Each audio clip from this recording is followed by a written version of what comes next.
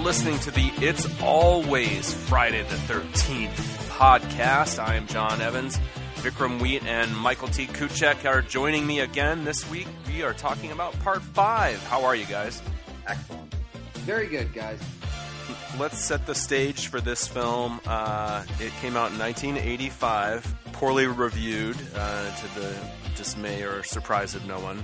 And actually, because of the power of the brand and the franchise and American taste, it still debuted at number one on its opening weekend, $8 million domestic.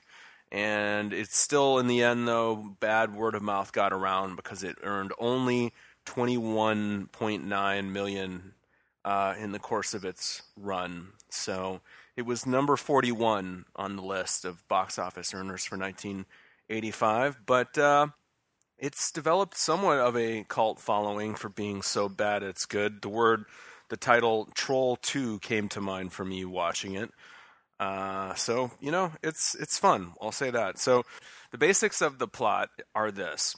We pick things up with Tommy Jarvis, the kid from Part 4, is now being transferred to a new mental facility. He's been under doctor's care, apparently since the last movie, due to the traumatic Jason-related events. And now he's going to a softer and gentler halfway house kind of a place where they're trying to reintegrate troubled teens back into society.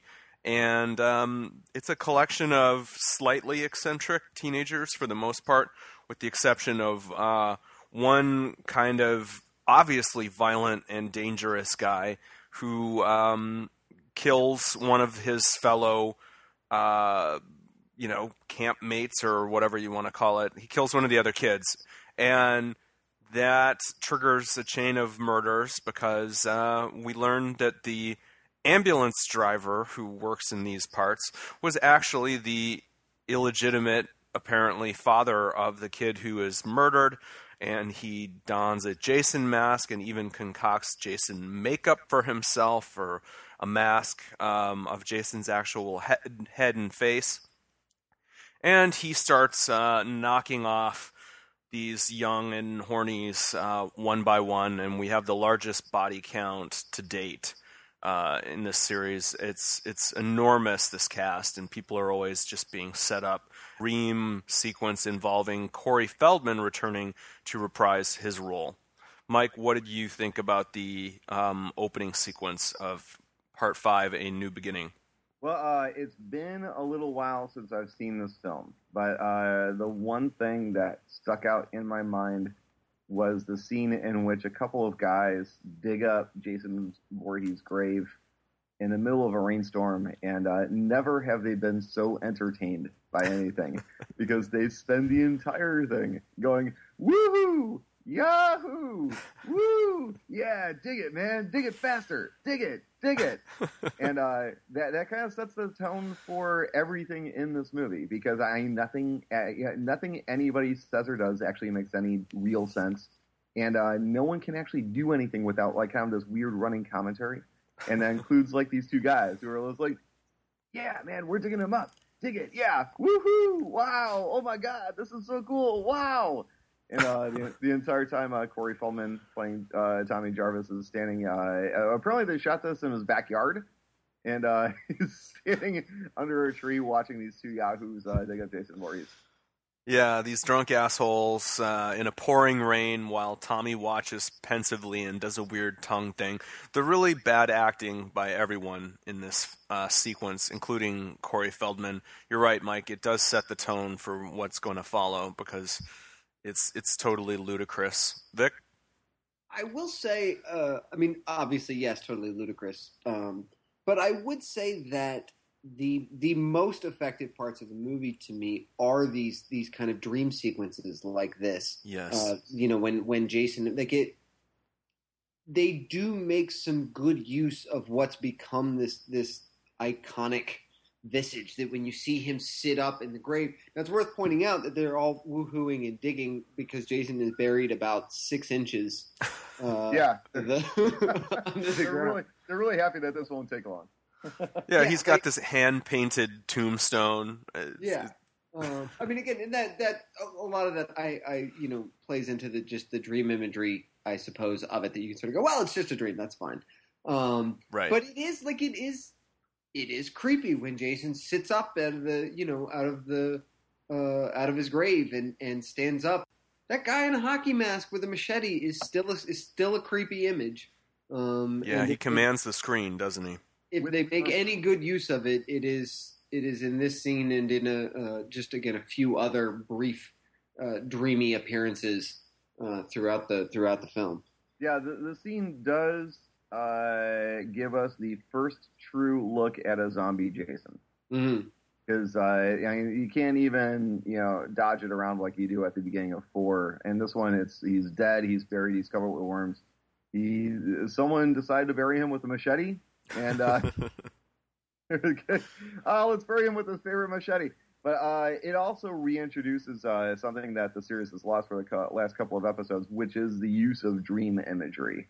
They, as we pointed out, the first 3 movies, that was actually kind of fairly heavy, and in 4, it's just a rampage. There's zero thought given to any character's psychology or the dreamlike imagery or references that we saw in the earlier films, and we actually kind of come full circle back to that. So, in that theoretical manner, it's interesting. This sequence is one of the few that I derive, much honest pleasure from, not like sort of snickering at the movie or cackling or whatever else I might be doing at it. I did think that this vision or version of Jason is menacing. He has a different build. Like, it's interesting. The mask seems to cover up his entire head now, like maybe because they just didn't want to shell out for making the rotted head visible. But previously, like, his head is kind of bulging around the edges of the mask, and it's just like you can see as this misshapen large skull, and the mask kind of, just hangs over his face. But in this, it encompasses his entire head, and he's also like the clothes are baggier on him. Like, he just has a different look, but it's menacing, and I think that as you said, Vic, just the pure power, the residual mojo that Jason has already accrued, they're just banking on that here, and it still works. So it was fun to see, and after that, like, we're delving into the more ridiculous aspects of this story, because Tommy is on his way to the Nut House, or from the Nut House, the Unger Institute of Mental Health. Now he's going to this Pinehurst place. It's years later. He's grown up some. I guess he's in his early 20s, wouldn't you think? We have the sleazy, balding, orderly type holding down the fort in this series is the odious guy you can't wait to see killed. Trucking him, to Pinehurst. And then we meet the earnest shrink chick who's named Pamela. And because we have to recycle names in this series, can't have new names. And Tommy is sullen and withdrawn, and basically they want him to re-enter society. He's been on a lot of drugs, and all of this is more or less, his performance is just two speeds. He can gaze longingly at a still from the previous movie, like looking at his mother and his sister, or he can be sullen and withdrawn. And that's about all you get from John Shepherd as the actor playing the older Tommy. To be fair, he also kicks a lot of ass. That's true. Yes. I was struck by the kind of, and I feel like this was a staple of the 80s, the Michael Dudikoff American Ninja-ish way that dispatch people. Like, that somehow in the 80s, you had to know karate. We kept waiting for Billy Babka to come out of the woods and fight with him. But yeah. Jeff Speakman. Jeff Speakman, that's right. The perfect weapon. Oh, I forgot to mention the logo and the feel of the opening titles is very much makes you feel like you're watching a Friday the 13th movie. The continuity from the previous films of, like, Friday the 13th, the actual font. In this one, though, like, the hockey mask has taken over. It's going to be the embodiment of evil. They're basically telling the audience it's the mask that matters here, not Jason. Mm-hmm. And I think that's kind of the intriguing conceptual thing about this movie is that we could have gone off in a new direction. That was the idea here, was that we're going to have a trilogy of new films that would have a different killer every time, and maybe The Mask and or Crystal Lake would just be sort of jumping around. What do you guys think about that as the point of departure here? I understand why they did it, I suppose. I mean, the idea was, well, if you're going to hew to what's happened up to this point, you sort of want to accept, all right, well, Jason's dead, but there's still money to be made. How can we do this? And I think it's a terrible miscalculation, because Jason, again, as we talked about the evolution of the movies up to this point, Jason is the hero. Jason is what we're coming to see. And it was I understand why they did it. I think it was a mistake to think that you could just put anybody in that hockey mask and that would suffice, as was evident obviously by the fact that they, in part 6, decided to go back and figure out a way to bring back Jason. The other thing that they're kind of going full circle with in this one is the whodunit aspect. Right. In this one, it's again playing the game that we don't know who's running around and killing people, and we haven't seen that since 1, really. There's a supernatural element going on in this franchise, and I think this is the one that really starts to bring its toes right up to the line of it. The idea that just the concept of Jason Voorhees has become such an iconic thing that the world can no longer stand not having him. So it will create a Jason Voorhees out of whoever's damaged and broken enough to accept his spirit, quote unquote. Yeah. So it's almost meta in a way, because this movie is like purely obviously made just to make money based off the franchise. So I'm kind of within the real world and also within the film world, like we can no longer just not have Friday the 13th movies anymore. The character will come back in some way, and there's something kind of cool and intriguing about that. And had it been in a better film, I think this would be a classic of the genre.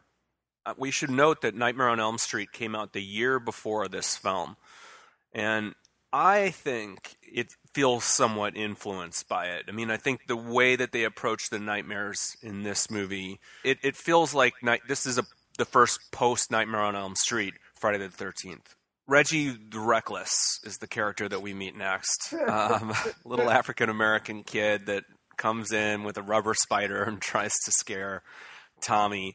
And Tommy gets out his knife and his masks, and he's got all of these masks. And Reggie says, "You act like you made these things or something." Mm-hmm. And then Tommy says, "I did." And then Reggie says, "Solid. Well, got a split. Catch you later. There's action."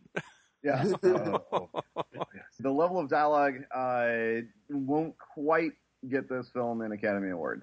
When they're trying to come up with the street lingo, like it's this old, 50-ish screenwriter just racking his brain. What are those kids saying on the street now? Yeah. Every single character in this entire movie is played as broad as possible. If the character is a redneck, then they're like super cartoony redneck. If they're like the new wave girl is a cartoon, as like there are no actual human beings in this entire movie. Cartoonish is exactly the word that came to my mind repeatedly while I was watching this.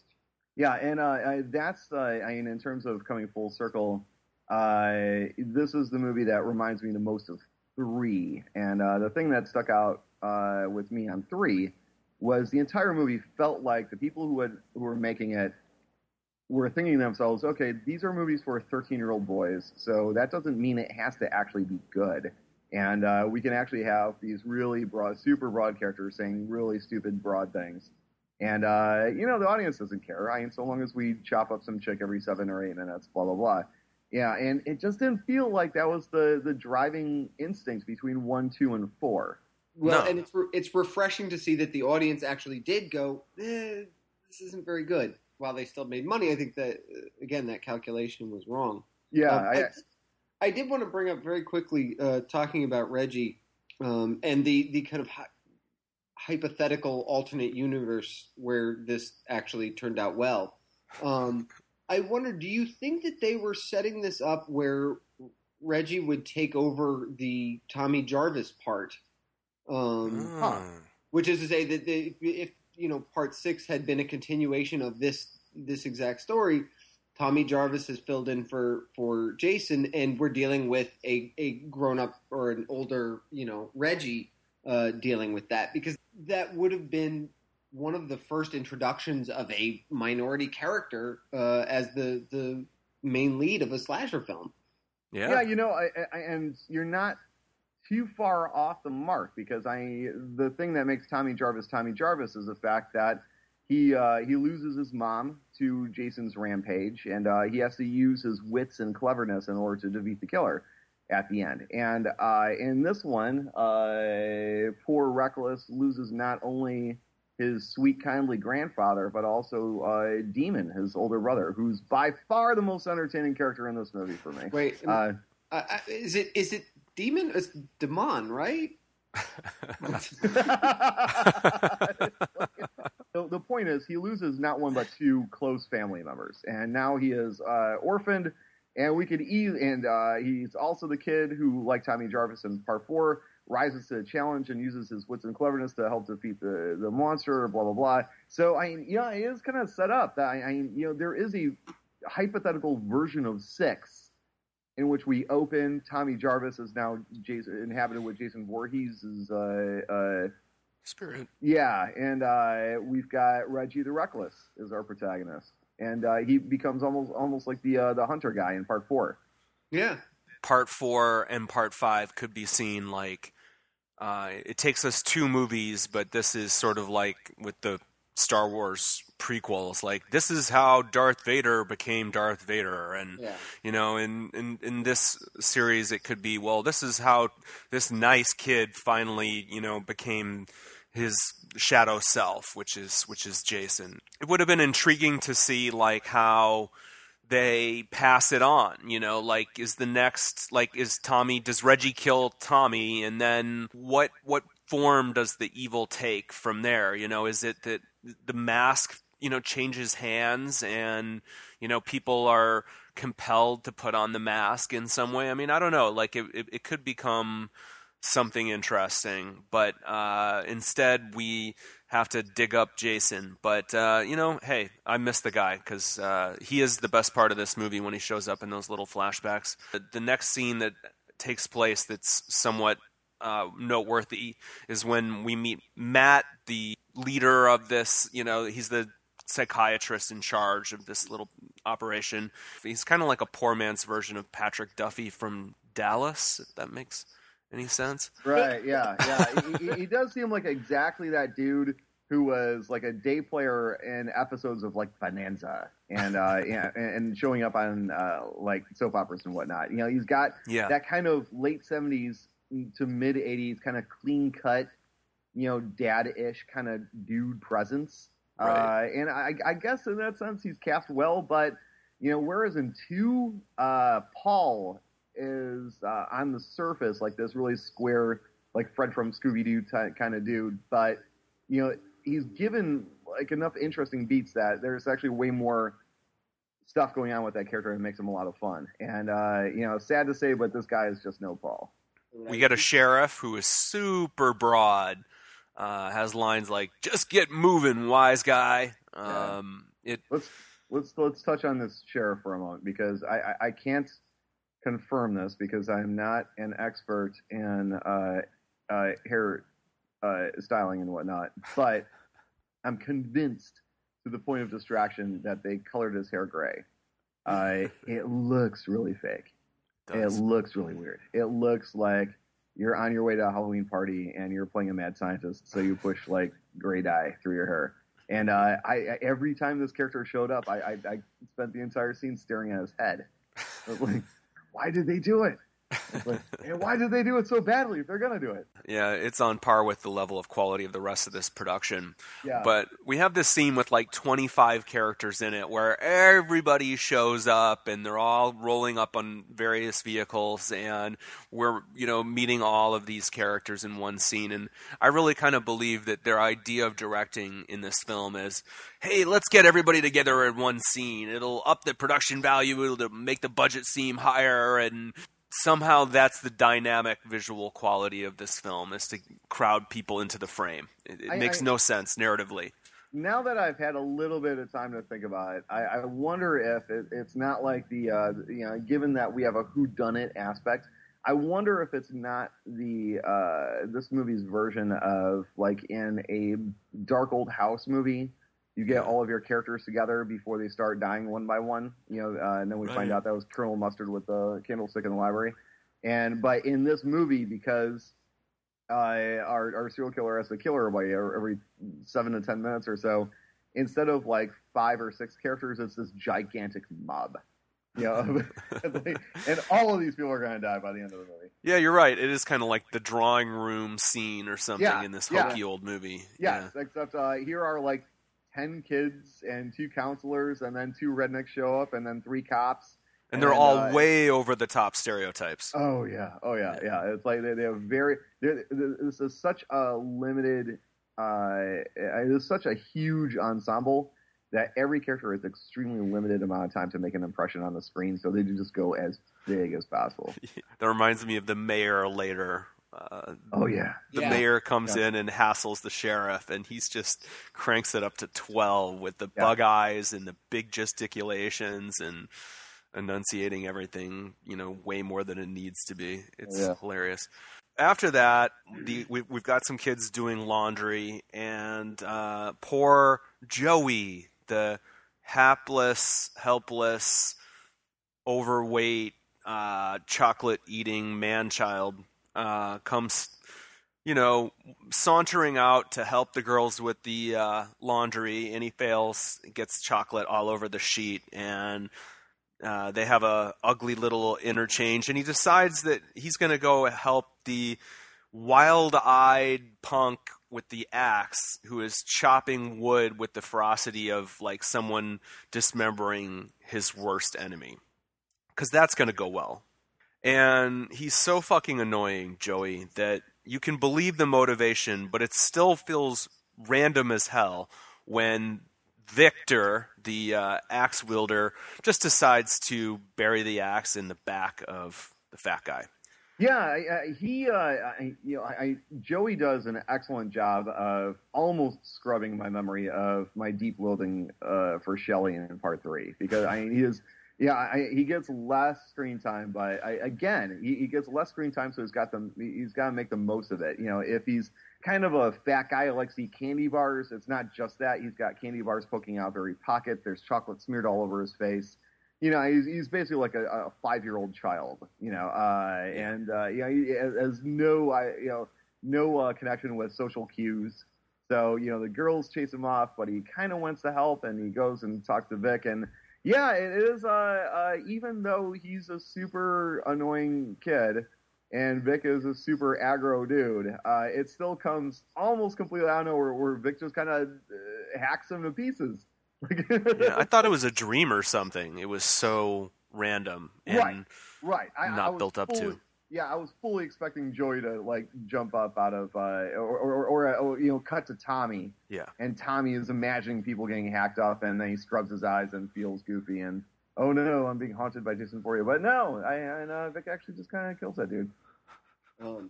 I was watching this with or at least up to about this point, my wife was watching this with me, at which point she got up and left the room.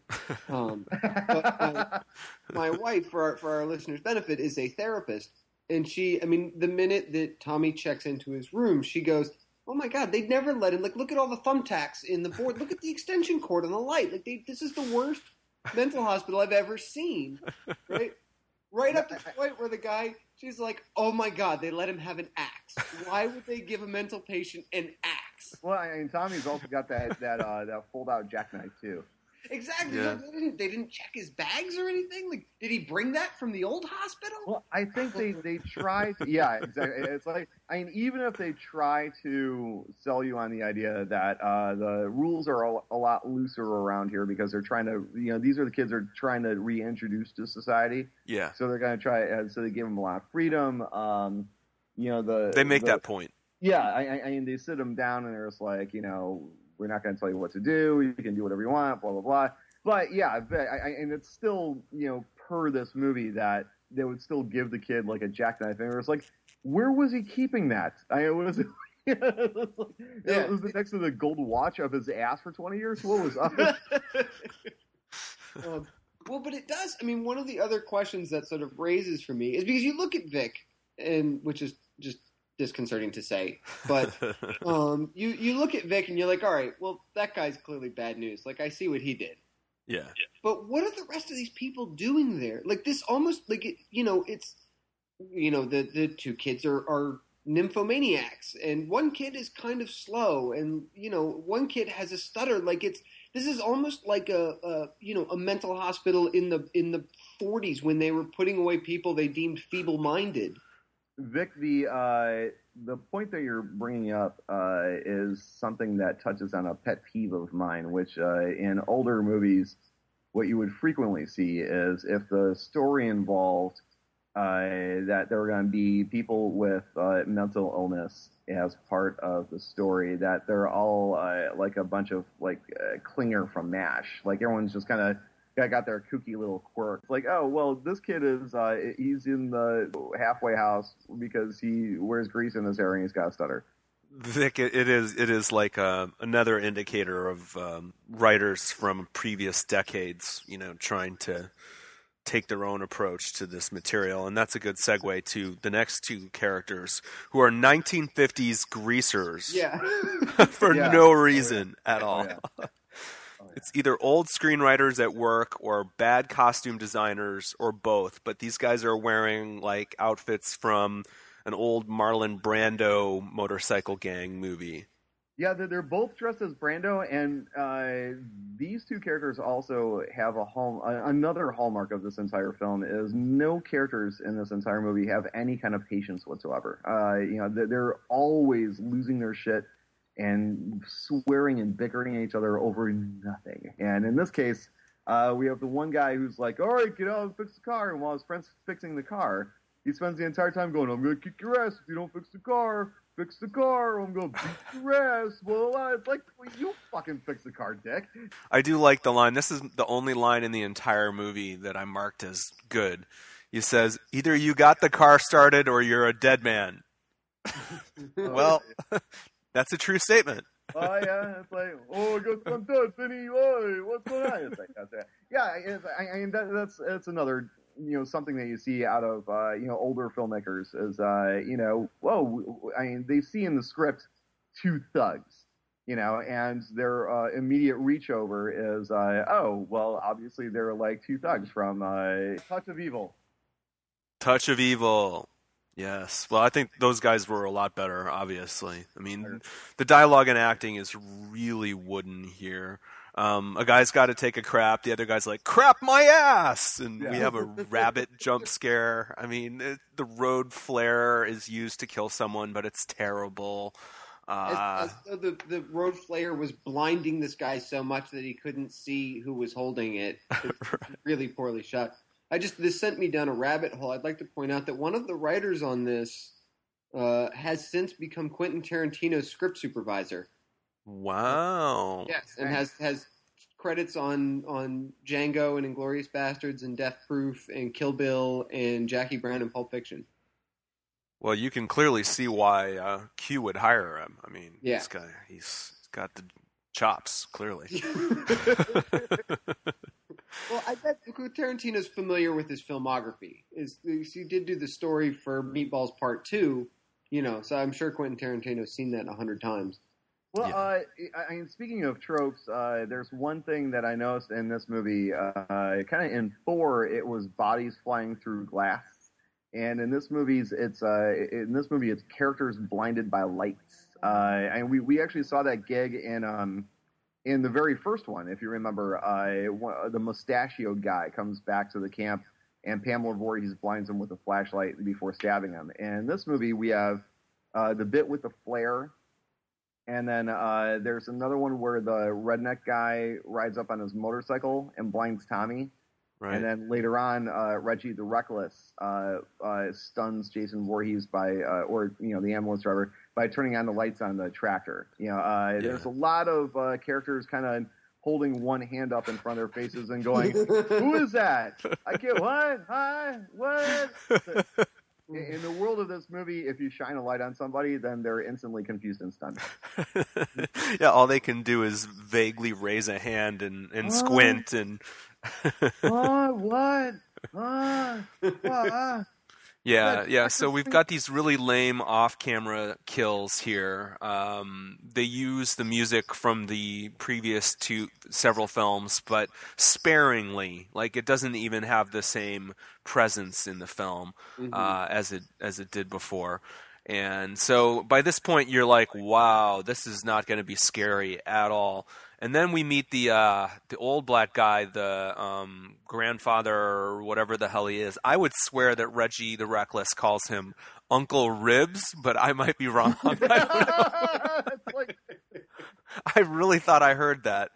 And the old guy is so lovey-dovey with him. It's like, you would think that he hasn't seen the kid in 6 months, and he's... "Oh, don't kiss me in front of people, Uncle Ribs." I don't know. It's crazy. Yeah, it's that entire breakfast scene is one of the most gonzo things that I've seen in a long time. And, John, you had said, you had brought up Troll 2 earlier. I'm like, nah, it's not that bad. But when you get to this breakfast scene, like, no line actually makes any real sense at all. Like, people are saying, like, random stuff. And it begins with the interaction between Reggie the Reckless and his grandfather, where the grandfather, where he's like, "Hey, I want to go see my brother Demon," and grandfather was like, "We'll see." And Reggie's immediate response is to storm over to the table and sit down and pout and complain, and it's like there's no, and he goes, and then they make up with a big hug and a kiss, and Reggie squirms out of it, and it's like nothing feels like these people are humans ever at all. This feels like an entire movie that was created by aliens who had been observing Earth by watching old black and white movies, and decided to cobble together their own version of Friday the 13th movie. When we talk about George, my first thought was that it was like the part was written with Scatman Crothers in mind, which makes me think that the archetypes for many of the people in the Nut House seems to have been borrowed from One Flew Over the Cuckoo's Nest, where you have this stuttering kid who reminds me of Brad Dourif in One Flew Over the Cuckoo's Nest, and you have the kind of big dumb slow kid who reminds me of many people in One Flew Over the Cuckoo's Nest, but it's it just seems like you said, like this comes from a movie. This comes from somebody who was watching something else and then doing a pale imitation of it. Well, what's interesting about that, Vic, is if we take the idea all the way down the road, then in Friday the 13th Part 5, our final girl is Nurse Ratched. That's true, actually.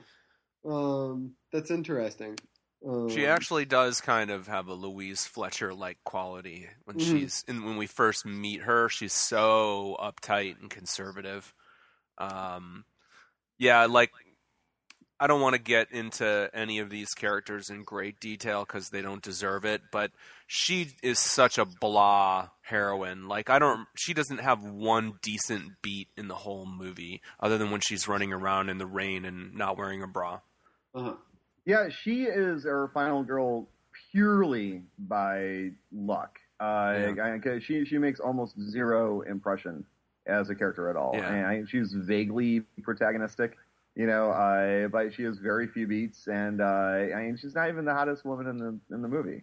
So it's by numbers only that she ends up, and So to cap off this breakfast scene, we have another bad jump scare with a mask as one of the Nympho kids pops out in the mask, and as Vic mentioned, we get to see the display of martial arts prowess from Tommy, and it just plays as another random burst of crazy person violence, which is what this movie thrives on. Yeah, because the guy, they asked Tommy to go fetch the guy for breakfast. And, of course, Tommy, being the sullen teen that he is, they have to ask him like 4 or 5 times in a gentle manner as if addressing a wild animal.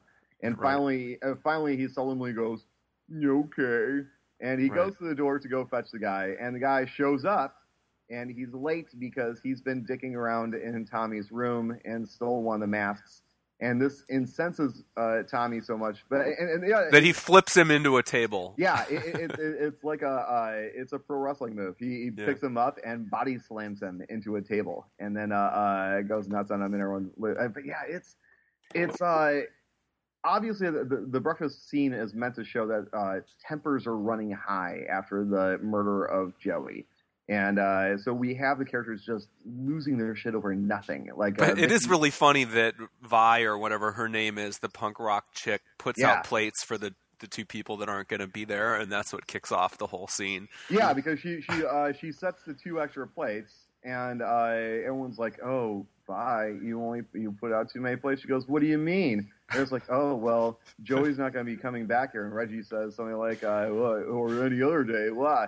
And that's when the stutter kid is just like, "You don't put out plates for dead people, Vi." And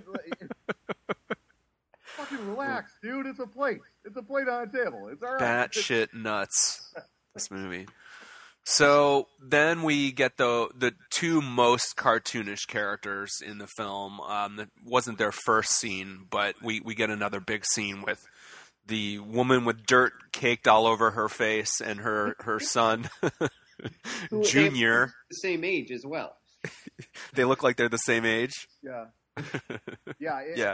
Again, per the sensibilities of this movie, because they're rednecks and they live in the woods, then they're like super rednecks. I mean, these 2 make Bubba and Bobby Joe from Evil Dead 2 look like nuanced.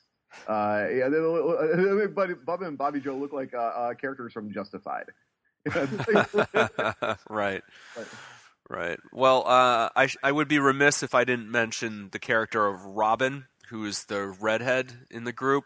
Mm-hmm. While I'm watching this movie, I notice a name flash across the screen in the opening credits, and I'm like, Juliet Cummins. Wait, where do I know that name? Oh, wait, that's who I write all of my rent checks out to every month. Really? Really.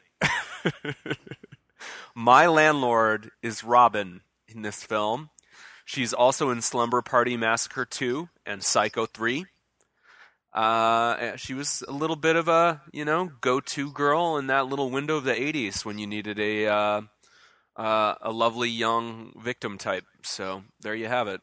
Damn. Well, welcome to Los Angeles, where actors either become producers or else they go on to manage real estate. Roy, the paramedic, kind of resembled Lou Ferrigno to me. Did you guys get any of that? Yeah, there's kind of a dopey dollar store Lou Ferrigno thing he's got going on. When you look at his son, you can see that the apple doesn't fall too far from the tree. I mean, in terms of these characters, poor Joey was genetically predisposed to be just a chump. Now we have a diner waitress who's going to go out on a date with the odious, bald, orderly guy. And she says, "I'm going to party!" And she hears a window break, and she smiles to herself and says, "Billy?" So I guess her boyfriend usually breaks windows at her place of business while waiting for her to doll up. Then we get another poor cat being flung by a grip, except this one hits... This poor cat hits its head on the side of the booth that it's chucked at. So I was just wondering, where is the cat supposed to have come from that its trajectory is going to have it fire its own head into the side of the booth in the diner? I don't know. At the beginning of 2, it's clear that a grip is kind of underhanding the cat through the window, and in this one, it's like they launch it from the catapult. It's like it comes from an overhead arc, and she dodges it, and then we cut to the cat landing, and it's like cracking its head against the side of the seat. What the fuck, dude? And this woman is inexplicably excited to go on a date with this horrible guy. Well, I will. This was something I thought, because you have the same thing where she pokes her head out, and you're like, is this one of those moments with a just disgustingly unattractive man and inexplicably with this really hot woman? But then he pulls out all the cocaine. Yeah. Right. And I thought, all right, I know why she's partying with this guy. Right. No, that does help to sell the beat, I have to say. And then especially when she sees the cocaine later, she's like, I'm gonna snort this right off the footwell of your car where you put your foot all the time when you're driving. He's laying into the horn. You're talking, Mike, about characters being impatient. Like, these two just sort of rotate being, shitty because he's angry that she's taking so long. She's completely oblivious to him making all this racket with the horn and everything. So then once he's dead, now she's the impatient one. And, comes back out and essentially a poorly blocked, poorly executed kill that means nothing and is very forgettable. Takes place. I she pokes her head out and kind of goofs around with him, and then and she's like, "Hey, I need a couple of minutes to kind of clean up the diner before I join you." And like 2 seconds later, the guy's like, "Come on, bitch, where are you?" Wonk, wonk, wonk. And then when she comes outside and he's not in the car, same thing. Yeah, instead of like a rational person going, "Oh, he stepped away to do something," she gets in the car and is immediately like, "I'm cold. Where are you? This isn't funny." Like instantly, like no one has any projection of human experience in this movie. It's like their immediate thought is that people are out to get them, or playing jokes on them, or being mean for zero reason. I think part of it is that just the writers don't understand drama to the point that they feel that they need to gin up conflict constantly. It seems like the MO of this entire movie is we're going to crank everything up to 11. It's like, the characters, again, don't have a whole lot of screen time because there's so many of them. So in every scene that they do get, it's got to be, to the cheap seats. Right. They're overacting like crazy with dialogue that's already exaggerated.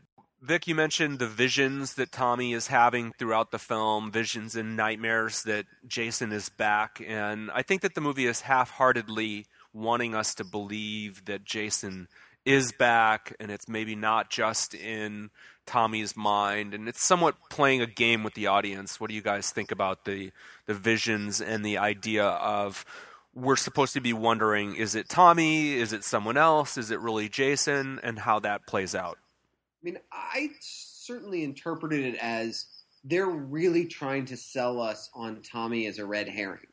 And ultimately setting up, I suppose, his transition at the end into being our new Jason. He sort of conveniently disappears at times when Jason is showing up and killing people. And so I suspect they, as an audience member, we're supposed to be going, "Oh, I bet it's Tommy." And so I think that's probably dramatically the purpose of the visions. Is just it's like we said, it's because this one is a whodunit. They're really trying to set us up with a variety of possible killers, only to discover that it's the guy you barely noticed. Right. I mean, and there are a lot of very obvious clues whenever they show Roy. Yeah. I mean, the camera is like inexplicably lingering on him long after it should have been moving on, and it's just him staring at something, when we have no idea why up until the end. They're trying to lay the track for that. But yeah, I mean, like, the reason this movie becomes so dull is that, it doesn't do a very good job of playing with those games of our expectations and doubts and red herrings and all that. I mean, basically it just keeps cycling these broad types onto the screen, and none of them are likable or interesting. There's not a single real person in the movie. Everyone is mannered and artificial. So this is why the film really ran into trouble with the MPAA, because it introduces character after character so they can be killed in perfunctory fashion. A weapon swings, you get eyes reacting, a sound effect, and then that's it. But apparently there was quite a bit more gore, and the MPAA basically said, look, this is so obviously, the pornography of violence, and, there's some traditional nudity as well, which they largely left in, thank God. But they really cut the kills because there's no thematic or artistic justification to anything in the film, so you can't get away with anything because the franchise is in the hands of inept, half-hearted filmmakers at this point. The movie has zero juice. Well, yeah, it's interesting. Something that you just kind of put your finger on is this is the extremely rare example of an American movie in which there's some coiling on the side of violence, but the sex is just fine. Yeah, right. 99% of the time, it's the exact opposite around. Circling back a little bit, I want to touch on the visions. The visions are another idea that in and of itself is actually kind of interesting, but is ineptly handled. I think that at the beginning of the movie, what they should have done, in my own humble opinion, is to open with one of Tommy's visions, not just a dream, but actual vision, to let us know that he's seeing Jason Voorhees. Because then when he's reluctant to get out of the van, when he's reluctant to speak to people, when he's shy and socially inept, we're not sitting there wishing that we could step through the screen and pummel him with our fists. Right. Because he is just an extraordinarily obnoxious character. And it's not until we're introduced to his visions that you start going, oh, okay. I feel bad for wanting to pummel him now. That's a really good point. They could have established, so we sympathize with him because they've established his torment of being constantly seeing this guy, around every corner, and wouldn't that drive you nuts? Yeah, and at the end, when at long last Tommy faces down, his fears, his tormentor in real life, he walks into that barn. There's Jason Voorhees, or at least a facsimile thereof. And what the film does not do, inexplicably, is to play the game of, at first he thinks it's another vision. If you guys have seen Absentia, that was actually one of my favorite beats in that whole thing, is we have this woman who keeps having these kind of nightmare visions of her missing husband. And then, spoiler alert, when the guy actually shows up for real, when she first sees him on the street, she actually goes out of her way to ignore him. And it's not until he's really like, no, it's me, I'm really me, that she actually believes him. And, it seems like, a stronger team would have thought to include something like that in the ending, but they did not. So, or even to get more out of that showdown. I know we're getting ahead of ourselves a little bit, but we go through all these scenes setting up that Tommy he's been preparing himself. He's been training. He's learned, martial arts. He's got knives. He's, the knife at least comes back. But that showdown lasts for 5 seconds, and it's Tommy, on his ass, stabbing Jason in the leg with the knife. Can he execute a roundhouse or something? They don't even have a fight scene, the two of them. Yeah, it's ludicrous. Mike said something interesting a while back there that I don't understand. Yeah, I mean, this is the country where violence, pour it on, man. Give us as much violence as you want. But, oh, no, a nipple or something, or a woman, orgasming? No, we can't have that. And this movie kind of gets it exactly the opposite, where we've got this amazing boob shot of the girl in the woods, but the violence is really tame. So let's move on to that. The girl in the woods is one of the nymphos, and her nympho, guys can't be nymphos, but whatever, satyriasis or whatever you call the male version of it. The actress's name is Debbie Sue Voorhees. Yeah, she must have walked into the casting and there was like Voorhees, huh? All right, and taking one look. I don't think the boobs hurt. Well, let me just put this out there.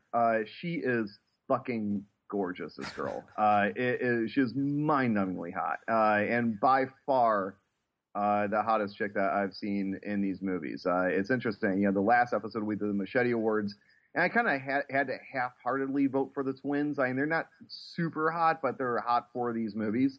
And this girl is fucking flat out gorgeous. And it's not, I think, by an accident that she gets a lengthy nude scene where she just kind of lolls about naked on a blanket in the woods. I like her little contented moans that she makes to herself when she's alone here. Her name is Tina, which is funny because the previous two hot girls from the Machetes were the two Terrys, and the other twin's name was Tina. Yep. So Yeah.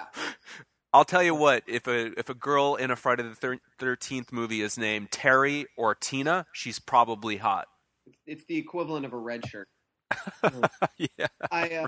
Wait, can we talk for a second about the temporary farmhand who gets axed in this? Yes. Yeah, Yes. let's talk about that, Yes. dude. Like, I find it so odd. This movie has such a high body count that they literally can't fit every death into it. Like Matt, the head doctor, who would seem to be, a significant character, we just find him, nailed to a tree.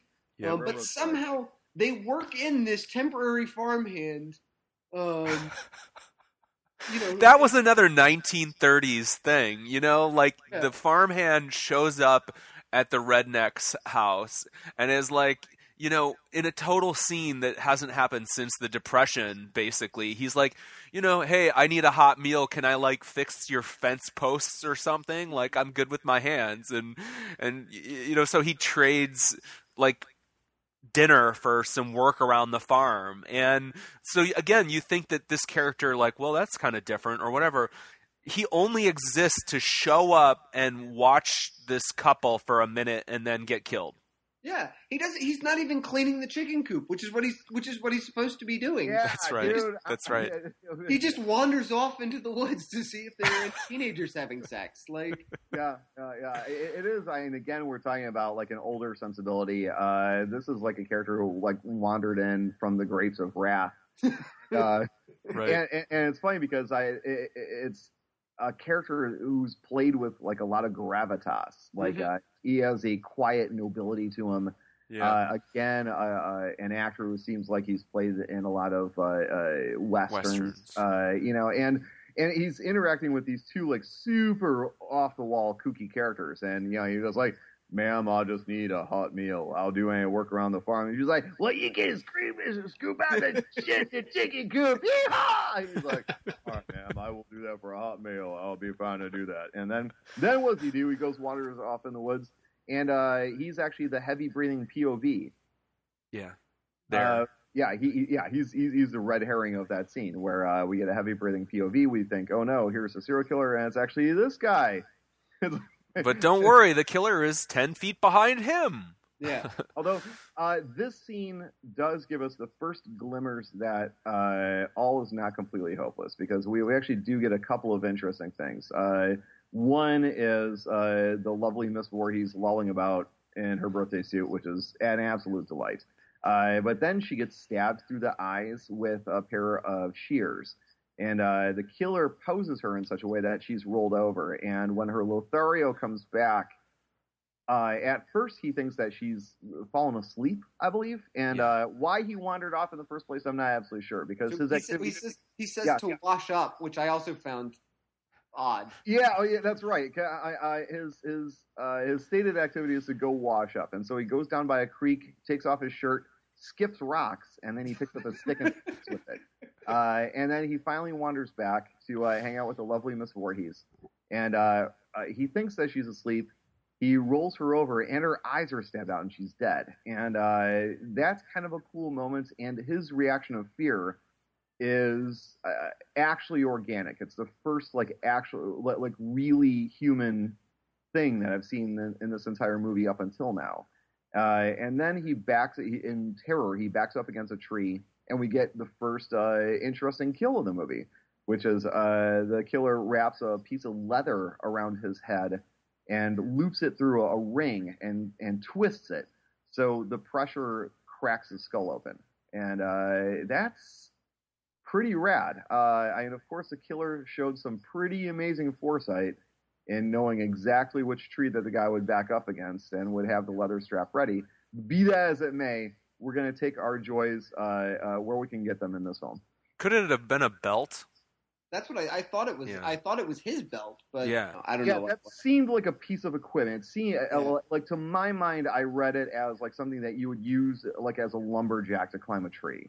Perhaps the temporary farm worker was using it for something. Yeah. The temporary farm worker also, another thing that kind of John, you kind of brought up that there are a million kills in this movie, and most of them are kind of perfunctory. And the thing in a lot of these kills, the moment the weapon enters the victim's body, they just kind of fall down and die. I mean, they're like kids on a playground. And in the case of the temporary farm worker, the killer slams like a wooden stake into his gut, and the reaction is literally "oh," and then he falls down. And just kind of It's like he was struck by a bout of narcolepsy or something. Right. He just the eyes shut and he just goes limp. "Oh, you got me!" Yeah, exactly. Or in a old Cowboys and Indians black and white serial where you just get shot and kind of like twitch for a second and then drop.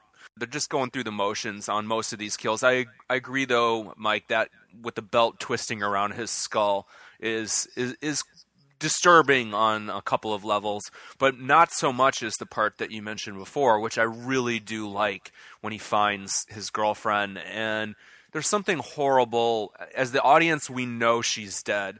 So we're watching for, 10 to 15 seconds of him walking up and she's posed in such a way that we can't be sure we don't see the damage done to her. So that it's creepy dread knowing what happened to her and that he's about to discover it.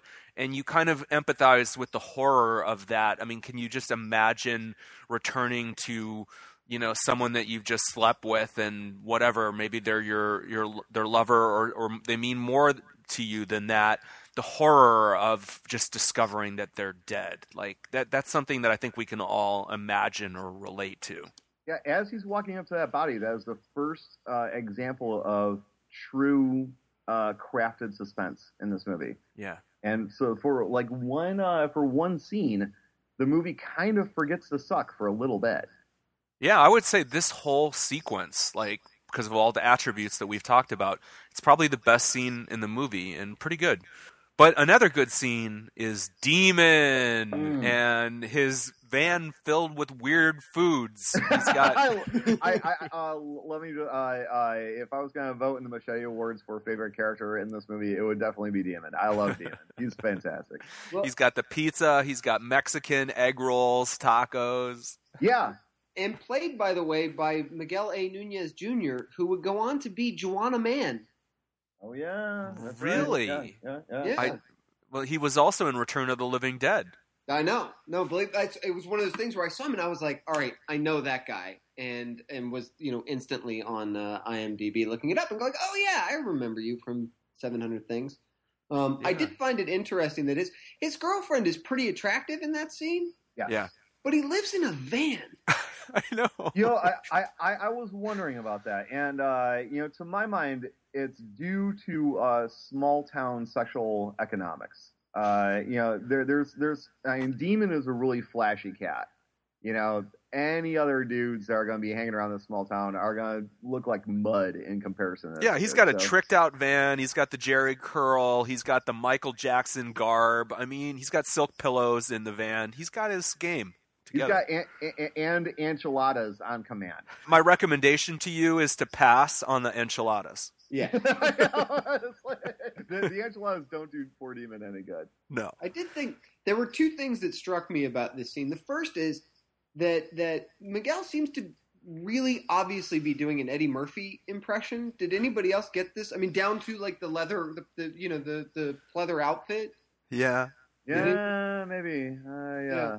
That was what I felt from that. But then also, so there's the scene. Tommy has his fight with the local yokel Beverly hillbilly biker goon. Yeah. So then Pam comes running over and Tommy stalks off and she goes, Reggie, come on, we got to go. And Reggie runs over there And when we go back to Reggie while he's there with the girls and before he leaves, they're down to the roach of a joint. Right. Yeah. Which means that they were smoking it while Pam was there. Right. Oh yeah. There's a copious amount of drug use in this movie. I mean, that's kind of the other, thing that I was thinking while I was watching this film again for the first time in a really long time is this seems like if they're not screwing, then they're doing drugs or both. If someone's not dying, they're engaging in some sinful activity. But I can see why Reggie would want to hang out with this dude. I mean, it is his older brother, and given the fact that he's fully mobile, he can start that van and drive away any time they want. Obviously, Demon is a flashier dude who belongs in New York or LA, and why the one and only reason that he could be hanging around this dumb little hick town would be to hang out with his younger brother, and it's weird that Granddad doesn't want him hanging out unless he knows that Demon is, down with the ganja.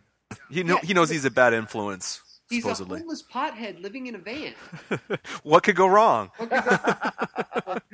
The drug use thing, I read on several sources online that this production was supposedly plagued by cast and crew's drug use. What?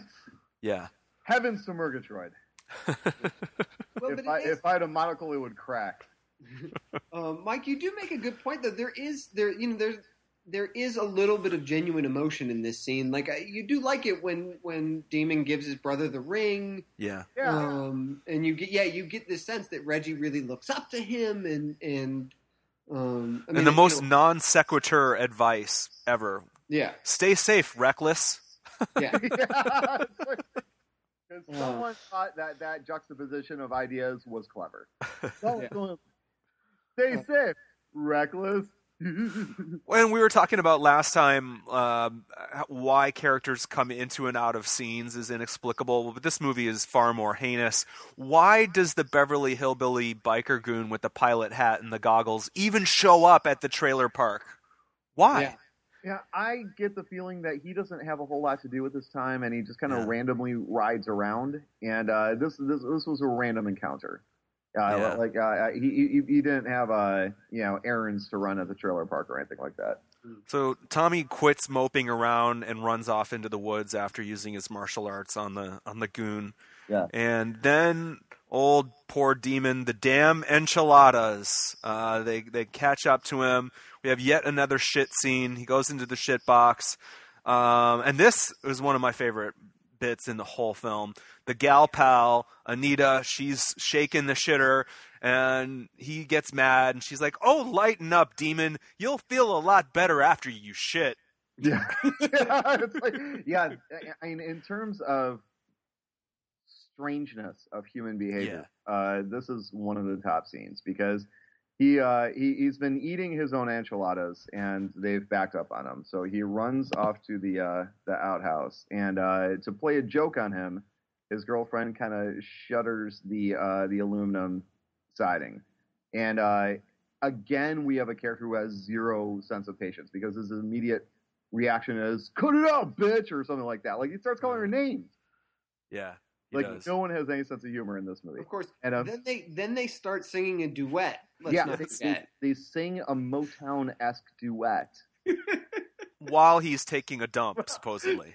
Yes, and it's only when she stops singing along with him that he suspects that something is weird and immediately loses his shit again and starts calling her a bitch again.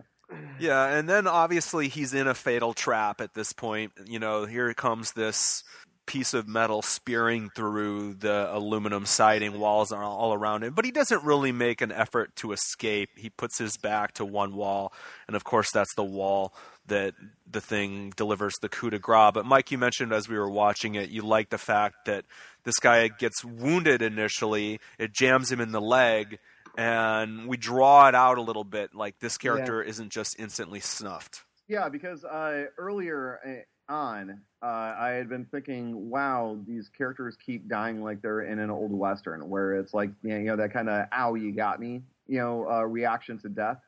And this was the first one where I actually felt the killing because he's wounded first, and this metal spike goes through poor Demon's leg, and he reacts with obvious agony to it. So it's like this kill is not a game. He dies in a horrible manner. First he's wounded, then he backs up against a wall like an idiot, and he gets speared through it, and it looks cool. But it's also this is the first kill where besides the leather strap, where I was sitting there going, ooh, Yeah, I had exactly the same reaction. That it is that notion that he gets wounded, and he looks genuinely terrified. Like you feel that there's some claustrophobia to it. It is more interesting than the rest of the machetes through the gut or whatever. Yeah. Yep. I do like old Miguel A. Nunez Jr. He's a bright spot in this film for sure. He's in the running for the most famous actor to come out of this. Yeah. Yeah. I mean, he's no Kevin Bacon, but he's got a resume. Yeah, definitely top 5. It's not Roy, I'll tell you that, or my landlord.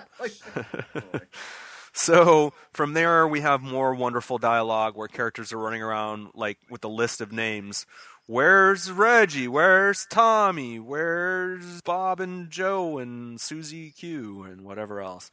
They're just listing names running around.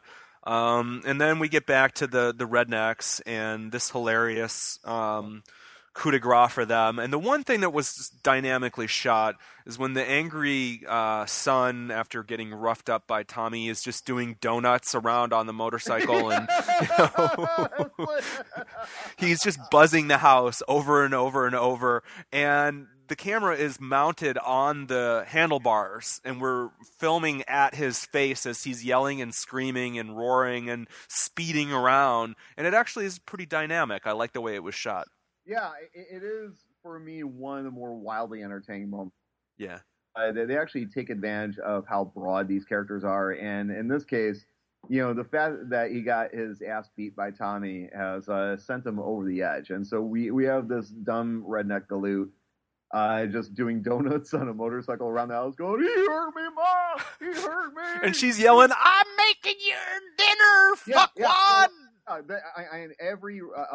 Every time he calls for her, she just yells, "I'm making your stew! I'm making your stew! He hurt me, Ma! He beat me up! She's just throwing your stew!" She's throwing veggies in a pot as we speak. Like, how is that going to be ready by the time he gets in? Like, she's literally throwing whole carrots in there. I know.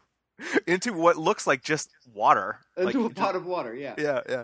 At least they eat healthy, organic vegetables in that hovel. Well, yeah. Apparently, if you're not cooking meth, then you're growing healthy, organic vegetables. Although, speaking of healthy and organic vegetables, her death is spiced by the fact that she is holding a tomato when the killer comes in and does her in, and she goes face first into the stew. And while she is in her death throes, she squeezes the tomato. Yes. And there's the lingering close-up of the seeds and the juices, squirting out between her fingers as she squeezes this fruit. It was, tomato's not really a fruit or a vegetable, is it? We don't really know. Let's not even start this one. Let's start the tomato fruit vegetable debate.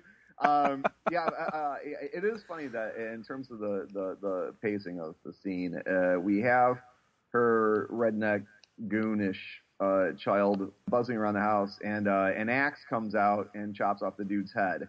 And when she hears the sound of silence, she assumes that he's now done with his temper tantrum and is on his way in for dinner. And that's when she's like, "The stew's almost ready." Like, no. She says, "Knew you couldn't pass up on my stew." Oh, yeah, that's right. So, and no, she crushes the tomato instead. I wonder if Roy tried the stew after. Yeah, that's her last pot of stew. And given the fact that they smear dirt all over her face, and she goes face first into the stew, I would say that if the killer were to stay and try the stew, that would be unhygienic. All right, so the song that the goth chick is dancing to when we cut back to the halfway house is infinitely worse than what Crispin Glover was rocking out to in part 4. it bears no similarity to what you would think this chick would listen to or anyone would. It's like this weird ersatz disco track. Mm-hmm. And they used a lot of what felt like catalog music. Yeah. Like they, the kind of discs that you get for like just generic music that's unlicensed. It feels like about 95% of the music in this movie came from like one of those collections and doesn't fit. Like there's no way in 100 million years that our little emo goth punk rock girl is listening to like this elevator music, and especially when she's bopping around the room. Well, then apparently they did get a real song because we cut back to her. She's dancing to a different song, and it's much better during the actual kill sequence. And I can't for the life of me figure out why they didn't just use that song for all of her dancing around her room stuff. But in any event, this I looked it up, and it was a real song from the period. And I do think her dance moves are awesome. Yeah, I think her direction was do the Vogue, but before that, remember, Stuttering Jake comes to her for romantic advice, and and she goes, "Can it wait?" and basically blows him off, even though all she's doing is staying in the middle of the room reading a magazine, which I thought was intentionally funny. Well, I mean, her character. What's interesting is like, she's literally defined as she likes loud music. Like that's that is, and you wonder, like, what did she do to get in here? Like, was she, she just listens to rock music too loud, and her parents were like, "You're going to the halfway house." Like, well, I mean, she showed a tenuous grip on reality when she forgot that Joey had been axe murdered the day before. That's true. Yeah, she's at home. She's listening to the rock music. She's setting the dinner table, and eventually, a good Christian mom and dad are just like, we've got to do something with this girl. So yeah, we get another monotonous kill there, and my landlord is watching a movie with the stuttering guy, and he ineptly, really awkwardly tries to proclaim his feelings for her, and she laughs at him, but not in like a cruel way, just more kind of like, "Are you for real? Where is this coming from?" kind of a way. Yeah, what's interesting about Stuttering Jake is he immediately tries to cover himself by backtracking and claiming that he was just kidding. Yeah. She starts laughing. You're just like, "I didn't really mean it. I didn't mean it." And then he throws a temper tantrum and runs upstairs. Yes, to be dispatched. Yeah, the interesting thing about killing Vi, though, is the killer, in this case, sneaks into her room and then hides in the closet. Yeah. So when she she hears the door open, she turns around and he's not there. Why the killer decides to drag it out an extra beat, I don't know. But, I don't know, it's fine. There's something kind of cool about, you hear a weird noise in your room, and this time there really is a psycho killer hiding in your closet. Yeah.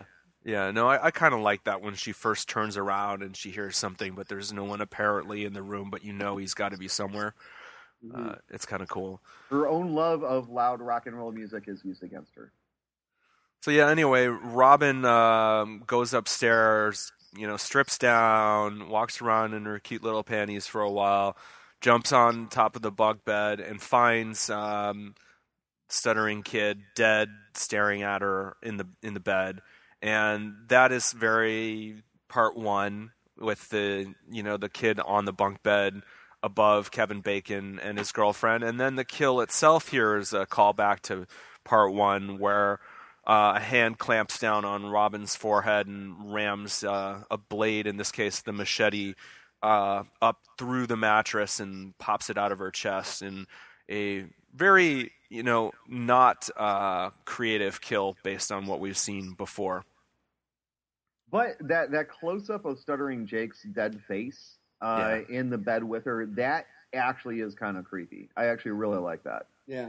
The killer does a lot of placing bodies around this scene, which we're sort of used to with Jason, who seems to be doing it for effect. But what I find interesting, we get, as everybody comes back next, the killer then moves everybody again into Tommy's room. Yes. Right, yes. Which I think is again, they're trying to set up like as though the killer is perhaps trying to frame Tommy for this. Although nobody talks about it. Nobody says, "Oh my God, they're in Tommy's room. Where's Tommy?" Like nobody even puts it together. Well, Right. I can tell you they say "Where's Tommy" 437 Well, yeah. times in the course of the film. But Well, yeah, that was kind of interesting to me. Is bodies get moved, but they don't get posed.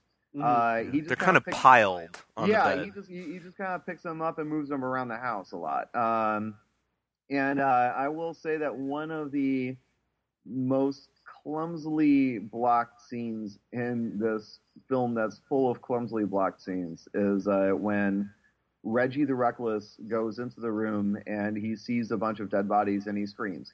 And then he comes outside and Pamela is there and she does the exact same thing. She goes into the room, she sees a pile of bodies and screams.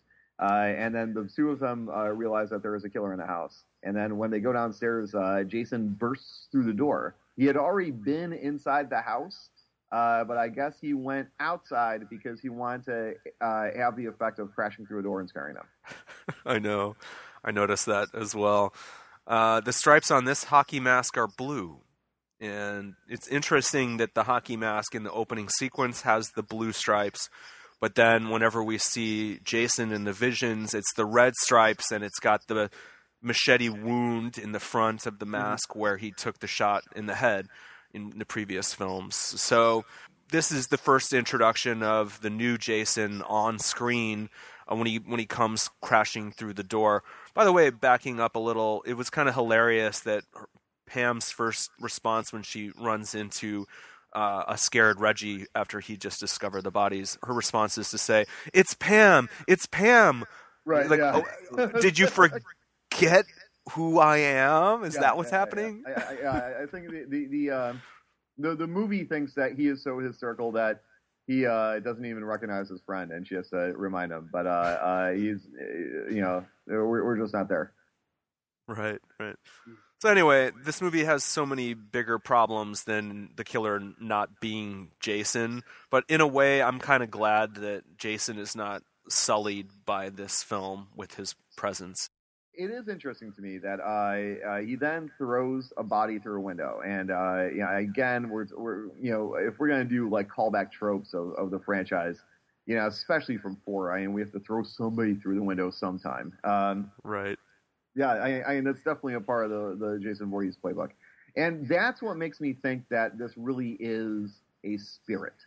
That it is an evil force, because even though Roy the ambulance driver has never met personally Jason Voorhees or been the subject of Jason's modus operandi, he still plugs directly into all that. And I realize that I'm kind of probably selling something that is ineptly done.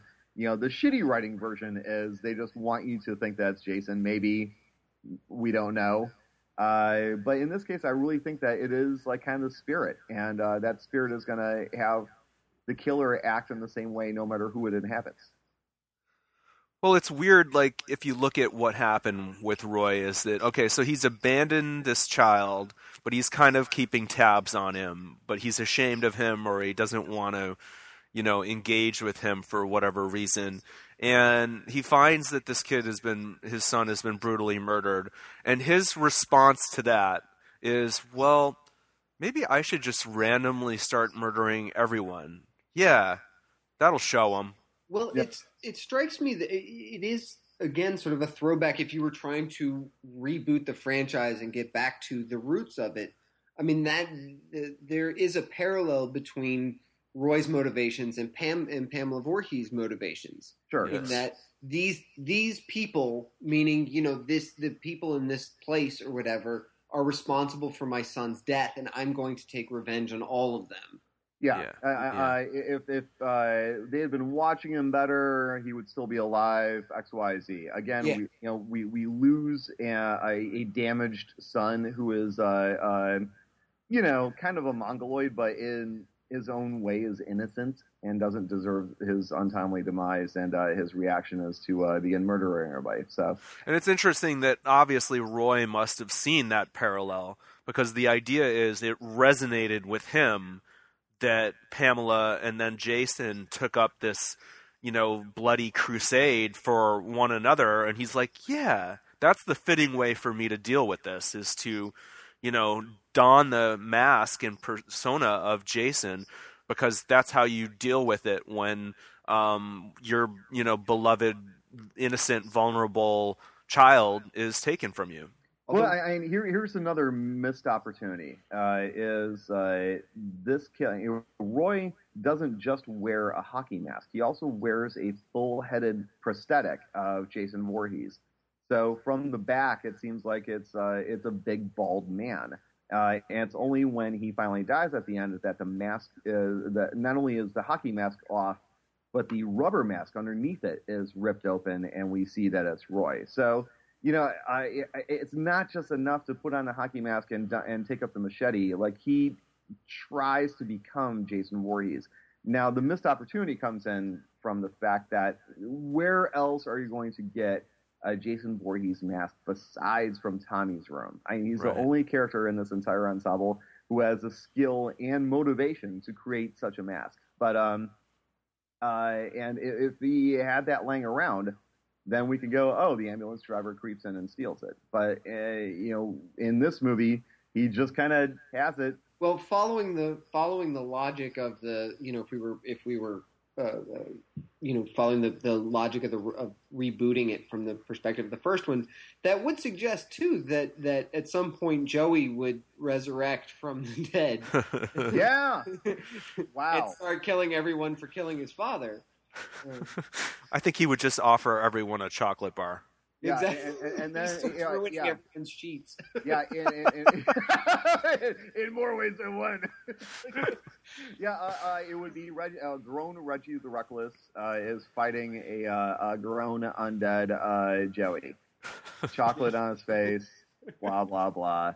Matt is found off camera. He's been killed. He's been pinned to the tree with a railroad spike, so no payoff for that character. Then we end up in a barn, because we haven't seen that before. Oh, wait, no. Yeah, we have. Yeah, that's the other thing that makes this reminiscent of 3, is we do have a barn. Yes. And in which the final confrontation takes place. Yeah, a lot of the shots are even composed really similarly, with that sort of second story open, the doors that open, and you have the pulley where you would lift the bales of hay up into it, exactly like the part 3 scenario. Really uncreative here. It's fun when she's got the upper hand with the chainsaw, and Reggie is sort of cheering her on, and then the chainsaw won't start again. That's like one of the only beats in the whole confrontation that I thought was amusing. Yeah, she's got a bad luck with machinery, this girl, because earlier on she's driving down the road in her blue pickup truck, and it just kind of randomly craps out on her. Yeah. And similarly, when she's in a chainsaw fight with Jason Voorhees, which is, to put it kindly, I would say that is an unimaginatively staged combat. But and the chainsaw just kind of craps out on her, and she throws it at him and runs away. Yeah, the true curse of Crystal Lake is that mechanical things will fail at inopportune times. Yeah. Roy, as Jason, gets a free shot at a terrified Tommy, who is as, ineptly frozen as he was in his dream in the beginning. And Jason takes his free shot, and he just kind of cuts open his chest a little. Yeah, I think he rolled his damage really low, because I mean, throughout this entire movie, this is a character who can walk up to you with a knife and you're instantly dead. And when he's got a full arm swing, he just kind of grazes him in the chest, which is still enough to take out Tommy for most of the rest of the scene, though. Right. Yeah, because watching Tommy pathetically try to climb that ladder, even after this grazed wound. It does absolutely nothing for my esteem of this character. He's such a yutz. Oh, dude, yeah. And I mean, even when, and John, this is actually something that I thought was interesting that you pointed out, is he gets to the top of the ladder, and Jason follows him up the ladder, and he finds Tommy lying there, and you think that Tommy is just playing dead, when in fact he actually is unconscious. He's fallen unconscious from the pain and blood loss of his wound. And again, as we've discussed in earlier episodes of this podcast, if you are unconscious, then you are safe from Jason Voorhees, even if you are a Jason Voorhees spirit trapped in an ambulance driver's body. Yeah, absolutely. Like a bear, he sniffs around the body and lets it go because it's not doing anything. We skipped over Reggie with the tractor. Is that worth mentioning? He rams him with the tractor. They do a nice job of setting it up with the or at least a vaguely subtle way of setting it up with the shot of the tractor as Tommy arrives. How a boy that age knows how to operate heavy machinery is anybody's guess. But the scene, like, it takes him so long to hit Jason, and then we talked about Jason like holding up his hand, and because he's blinded by the tractor. Yeah, you know what I especially love about that scene is when he runs over Jason with the tractor and Reggie jumps off. We see that the lights aren't even on.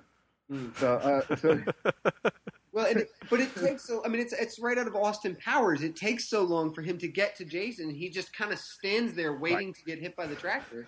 Right. Yeah. He stands with one hand up because that will give him a magical force field of anti-tracker protection. And it is cool though that after he gets felled by the tractor, he gets up and he's covered with blood and just kind of looks at the blood and says, "All right, whatever," Yeah, I like that. Like he's sort of saying, "Is this going to stop me? No." Yeah. All right, onward. All right, well, onward for us too. So Jason is knocked out of the window by, I believe, is it Reggie jumping on him or something? And we think maybe it's over, but he's still clinging to the edge, and he climbs back up, and now it looks like he's going to pull Pam and Reggie off the edge. But now we, of course, get the genius, nobody ever could have thought of that, win for the characters, which is Tommy revives himself. He's got the machete. I think he hits him, whatever. The dude falls into a big tray of open spikes that have been left outside this window because that's SOP on a farm. And I had to laugh when Tommy, at long last, finally does something that's cool and proactive, which is in this case chopping the killer's arm. He has to make a crybaby face when he does it. Yeah, it's like, no one in this movie has A, any patience, or B, any dignity.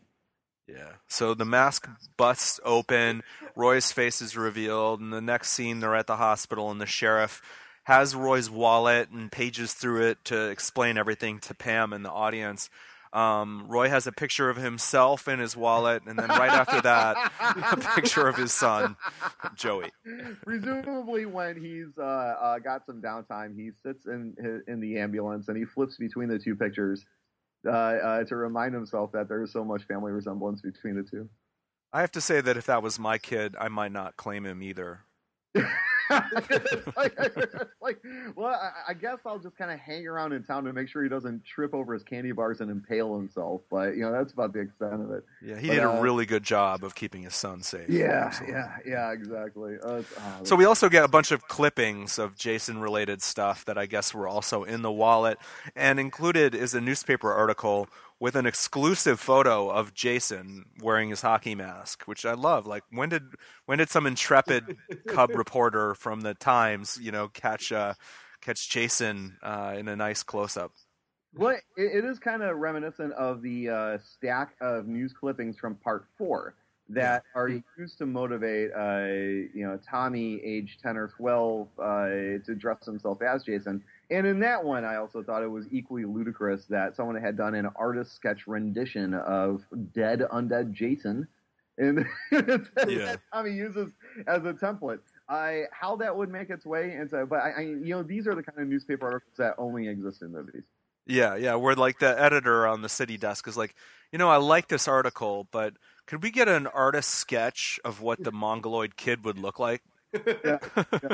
Were he to leap out of a lake and frighten that poor girl.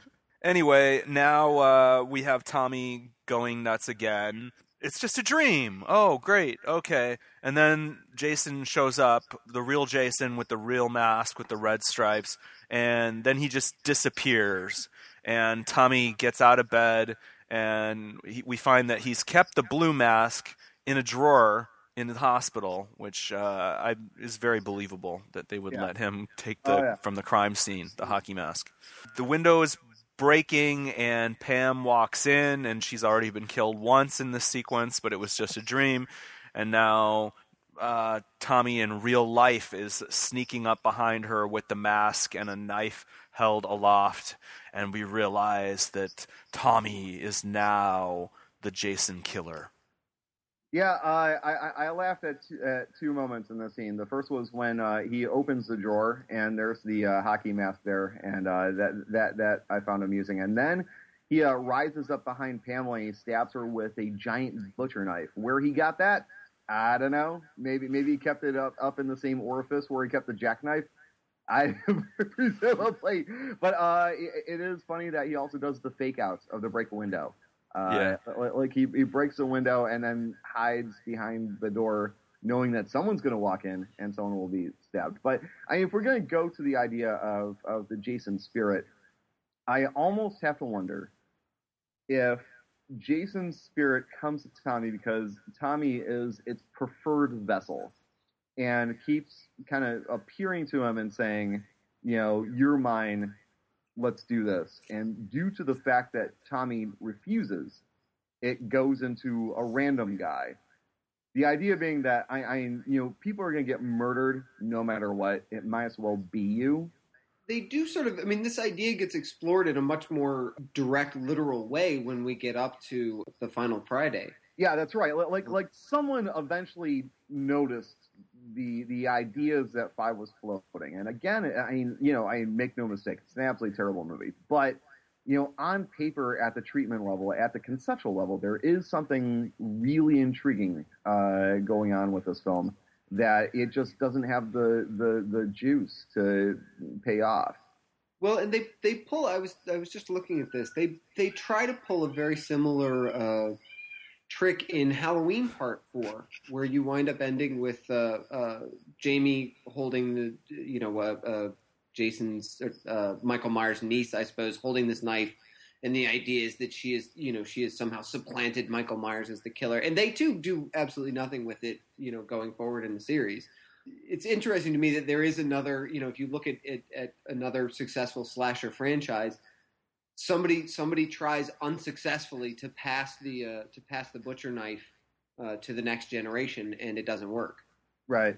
Just a new beginning that was short-lived. Yeah, I do again just to the ineptness of the execution, because there is really kind of something there, and I think it's not they're just not making up whole cloth. In earlier episodes we had touched on the idea that kind of like in the J-horror curse movies, that an evil act becomes its own thing. So letting, boy Jason dies is an evil that gets into his mom, and after she's killed, it resurrects Jason himself, if we're going to pay off his age differential.